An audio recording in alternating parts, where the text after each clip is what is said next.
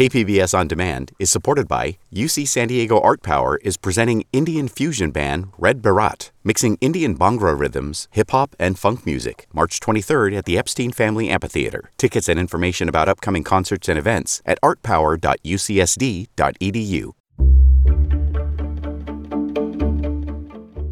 Good morning, I'm Debbie Cruz. It's Tuesday, September 12th. Officials in the U.S. government are discussing mental health challenges with local students. More on that next, but first, let's do the headlines. The FDA this week approved a new round of vaccines to fight against COVID-19. The new vaccines are from Moderna, Pfizer, and its partner, BioNTech. They were approved for those 12 and older and under an emergency use authorization for children 6 months to 11 years old. The vaccines target the Omicron subvariant XBB.1.5, but that's not the most common strain anymore. Health officials say the vaccine should still provide good protection against the new emerging variants. The shots will be given as a single dose for most people, regardless of prior COVID-19 vaccination history. A panel of advisors to the CDC will meet today to make recommendations on the rollout of the vaccines. The number of people who died in the county by suicide rose slightly last year. 360 people died by suicide last year and 358 the previous year, which was the lowest in a decade. There was a downward trend in suicides overall in the county from 2012 to 2021. But death rates during those years increased 7% for 10 to 24-year-olds and 3% for adults 25 to 44. County officials shared the findings late last week as part of the Suicide Prevention Council's annual report. If you or someone you love is struggling with thoughts of suicide, call 988 for help. The median price of a single-family home in the county reached more than $1 million last month. The Greater San Diego Association of Realtors says median prices for single-family homes were up nearly 14% compared to August last year. Plus, median prices for condos and townhomes were up almost 9% compared to a year ago. Given the high prices, home sales overall were down 19% from last August. From KPBS, you're listening to San Diego News Now. Stay with me for more of the local news you need. KPBS On Demand is supported by UC San Diego Osher Lifelong Learning Institute, hosting an open house to learn about the upcoming classes and seminars, member benefits, and meet the volunteer leadership team. Saturday, March 30th. Registration at extendedstudies.ucsd.edu/OLLI.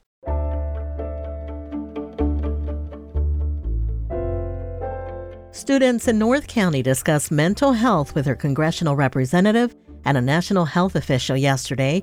North County reporter Alexander Nguyen says a similar discussion in 2019 inspired a law passed last year that prioritizes funding for student mental health. Health and Human Services Deputy Secretary Andrea Palm started the discussion at Bernardo Heights Middle School by recognizing that students today face more challenges than the previous generation, from bullying to suicide to school shootings. And that takes a toll on their mental health. And that's where the Suicide Training and Awareness Nationally Delivered for Universal Prevention Act, or Stand Up Act, introduced by Congressman Scott Peters, comes in. Sam Boyce was there in 2019 for the roundtable with Peters. He says it was incredible to see legislation put in place for what they raised concerns about. Especially with the suicide rates going up, just the overall stigma around mental health in middle school and high school. I've seen it firsthand. I've had my own mental health struggles, and I feel that it's just such an important thing that people need to talk about. According to Rady Children's Hospital, pediatric psychiatric crisis has increased nearly 28 times from 10 years ago, and it's showing no signs of slowing down. Alexander Nguyen, KPBS News.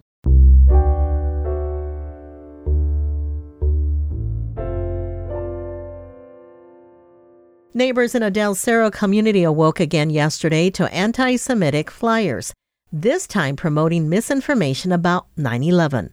Reporter Matt Hoffman has details. KPBS is not revealing the messages on the flyers. Del Cerro and nearby communities have seen a rise in recent months of people dropping off anti-Semitic flyers. We're disgusted. It's really gross. And on top of that, Everything that they're saying is lies. Councilmember Raul Campillo represents the area. He held a news conference with Jewish faith leaders last week addressing this issue. He says the cowardly actions only have him doubling down on a proposal to up penalties. Right now, people can be cited with littering, but Campillo is proposing a new misdemeanor for hate littering. It could see penalties of up to a year in jail and even restitution. We have a plan to step up the penalty for this and hold people accountable. A San Diego police spokesperson says they are actively investigating what happened. Matt Hoffman, KPBS News. Cal State University trustees are meeting in Long Beach this week with plans to discuss a tuition hike before they wrap up tomorrow. At the same time, students who work for the CSU say they want a pay raise. Here's education reporter MG Perez with more.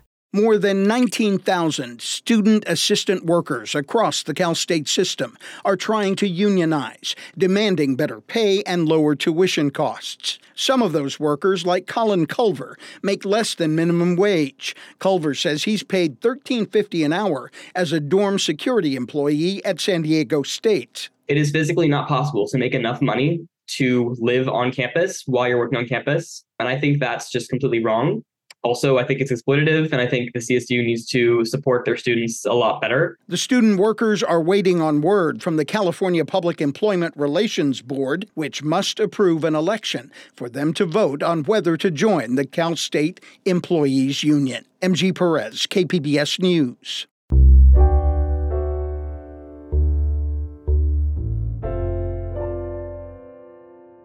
San Diego's fishing industry is getting a financial boost from the federal government. Reporter John Carroll tells us about a plan to get more locally caught seafood to San Diegans. It's a warm, humid morning at the G Street Pier. I'm meeting the head of the San Diego Fishermen's Working Group, Pete Halme. We got 150 to 200 boats in San Diego Harbor. We harvest about 50 species of fish, and we don't have a really organized way of marketing it to the public. Right now, the main way all that fish caught off San Diego gets to the public is the fish market, run by the fishermen every Saturday at Tuna Harbor, a little pier right next to Seaport Village. The fishermen worked with the San Diego Regional Policy and Innovation Center to get a $300,000 grant from the U.S. Department of Agriculture. It's being used in two main ways. One is to get organized, so when we have a demand for some fish, that we're able to fulfill it. Steady supply is needed. 2 fishermen can't do it, 30 or 40 can. The other objective is to market the fish to the hundreds of restaurants around San Diego County that currently get their fish from restaurant supply companies, fish that usually isn't local. Let's buy it from our guys. Keep the expertise here. Keep the money here in San Diego. The money earned by selling fish caught here, caught sustainably, right to your table or to a restaurant near you. John Carroll, KPBS News.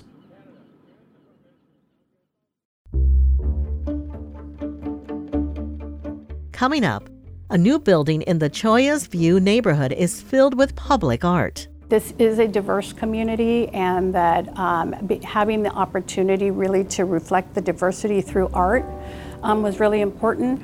We'll have that story and more just after the break.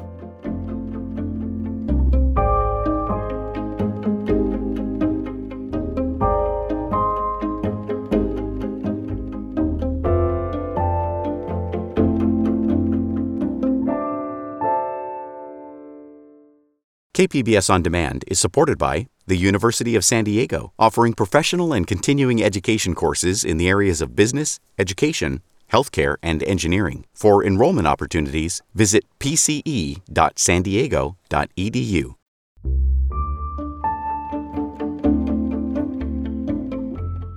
KPBS's One Book, One San Diego program aims to connect the community by reading and discussing the same book. Each year, committees pick 3 books, one for adults, one for teens, and one for Spanish language readers. The Sum of Us, What Racism Costs Everyone and How We Can Prosper Together by Heather McGee is this year's adult pick. McGee spoke with my colleague, Jade Hindman, last year about the book. You know, in your book, The Sum of Us, you talk about drained pool politics. Can you explain what that is? I came at the journey that I took that ultimately became the book, The Sum of Us, to answer a kind of simple question, but that nonetheless the answer to which had really eluded me for nearly 20 years, working at a think tank in public policy and in Washington, which was, why does it seem like America can't have nice things? And by nice things, I don't mean drive-through espresso. I mean nice things like a well-funded public school in every neighborhood and truly universal guaranteed health care and child care and affordable housing. These are the kinds of things that should be the hallmarks of a middle-class life and are increasingly out of reach. And when I went on this journey, I wanted to look at real-life examples across the country.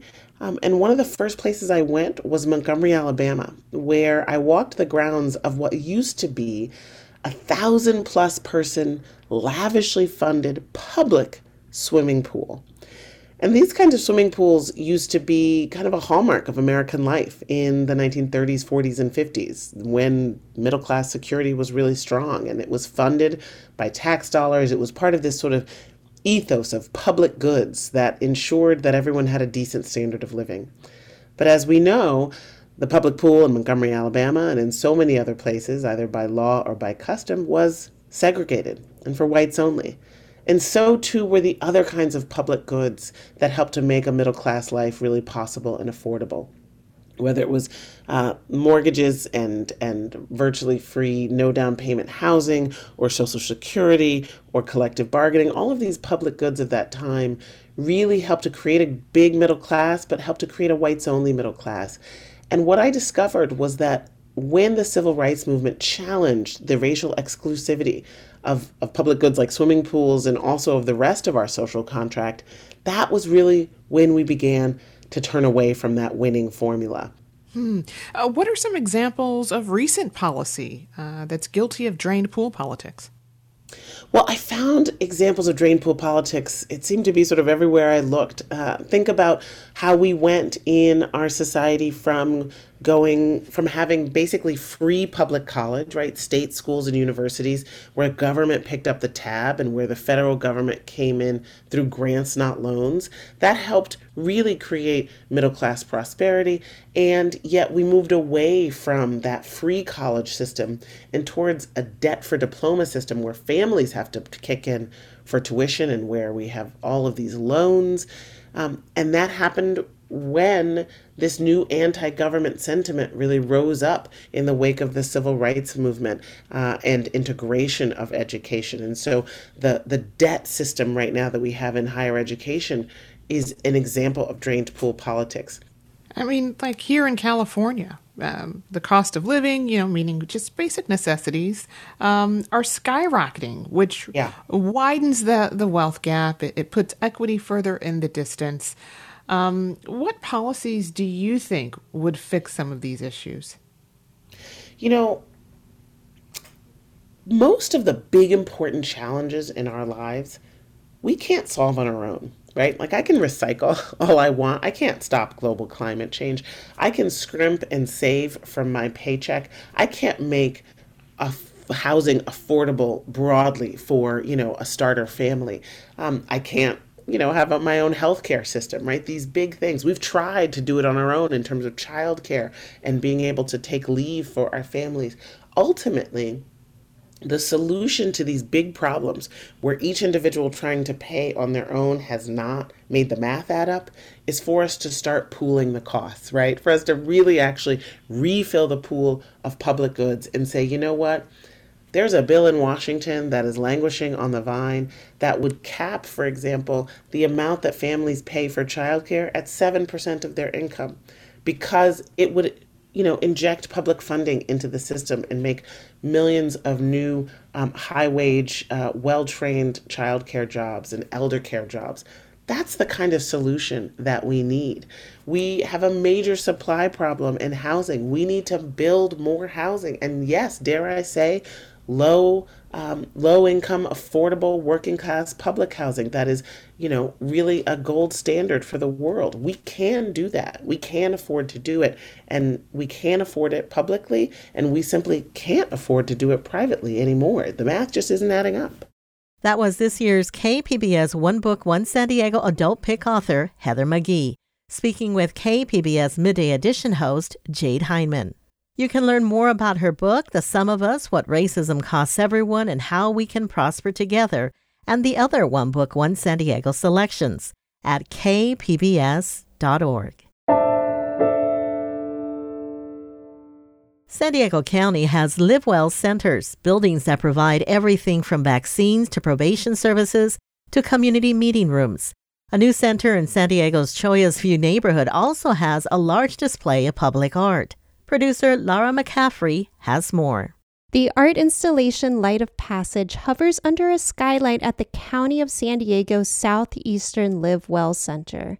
Hand-cut pieces of 4 different types of glass are attached to stainless steel wires, representing the nearby Chollas Creek. It's a sunny day, so the glass creates shadow play on the wall and floor below, splashes of blue, purple, and yellow. I went out to the public, to the community for feedback. During that period, they've expressed their desire to see a lot of colors and something that gives hope and optimism. Kaori Fukuyama created the art. I wanted to use materials that really sort of shines and reflect off of our beautiful sunlight. Light of Passage is one of many pieces of public art at the new Southeastern Live Well Center. Organizers of the center's art program say the pieces selected were based on community member feedback, an attempt to create a building for the community. The Tubman Chavez Center used to be where the Live Well Center stands now. In October 2021, construction for the 65,000 square foot facility began.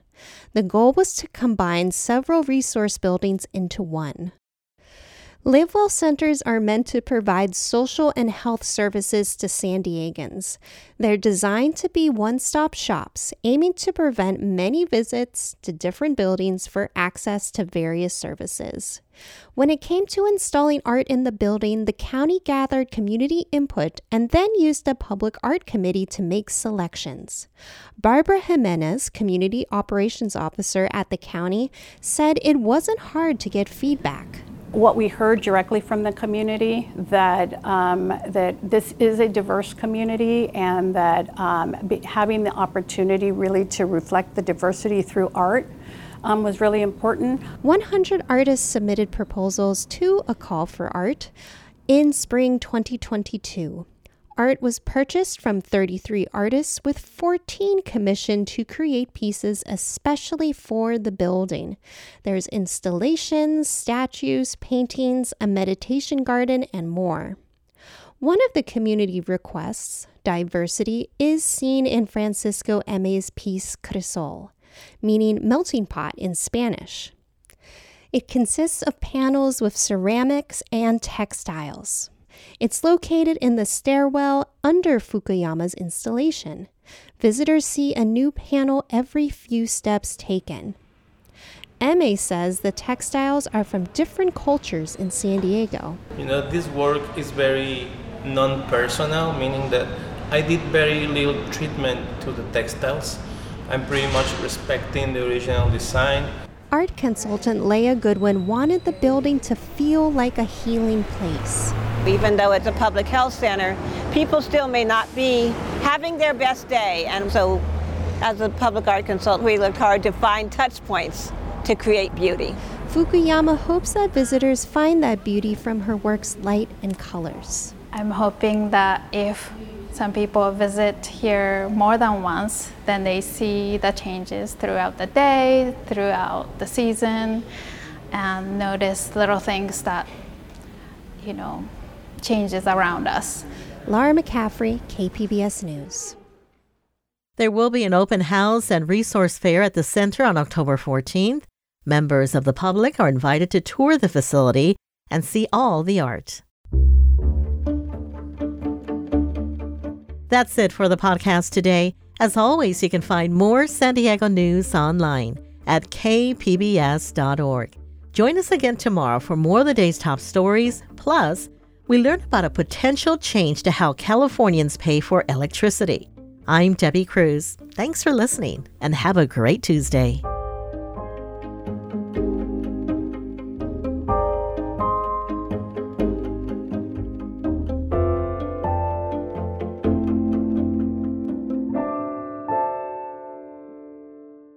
KPBS On Demand is supported by the San Diego County Toyota dealers, whose commitment to customers extends to giving back to the community and who are proud to support the City of San Diego lifeguards with their important role of keeping our beaches safe. Toyota, let's go places.